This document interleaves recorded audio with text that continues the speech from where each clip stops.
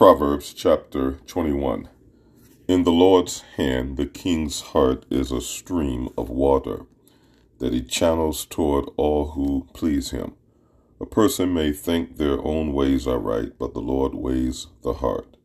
To do what is right and just is more acceptable to the Lord than sacrifice. Haughty eyes and a proud look, the unplowed field of the wicked produce sin. The plans of the diligent lead to profit, as surely as haste leads to poverty. A fortune made by a lying tongue, and a fleeting vapor, and a deadly snare. The violence of the wicked will drag them away, for they refuse to do what is right. The way of the guilty is devious, and the content of the innocents is upright.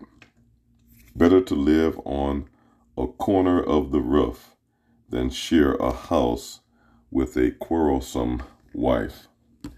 The wicked crave evil, their neighbors get no mercy from them. When a mocker is punished, the simple gain wisdom by paying attention to the wise and get knowledge.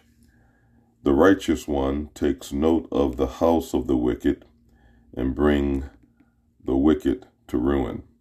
Whoever shuts their ears to the cry of the poor will also cry out and not be answered. A gift given in secret soothes anger, and a bribe concealed in the cloak pacifies great wrath.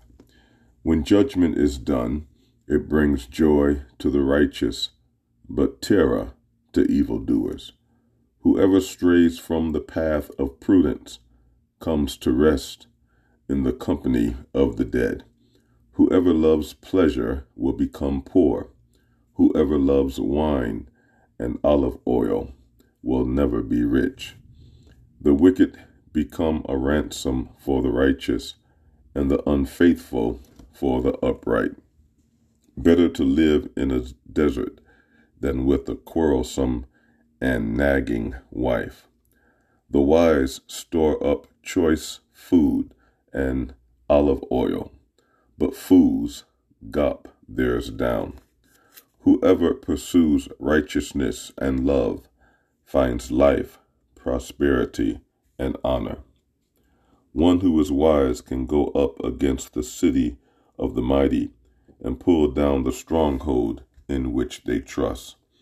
Those who guard their mouths and their tongues keep themselves from calamity. The proud and arrogant person, mocker is his name, behaves with insolent fury. The craving of a sluggard will be the death of him, because his hands refuse to work. All day long he craves for more, but the righteous give without sparing. The sacrifice of the wicked is detestable, how much more so when brought with evil intent. A false witness will perish, but a careful listener will testify successfully. The wicked put up a bold front, but the upright give thought to their ways.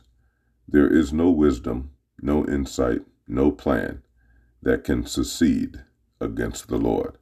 The horse is made ready for the day of battle, but victory rests with the Lord.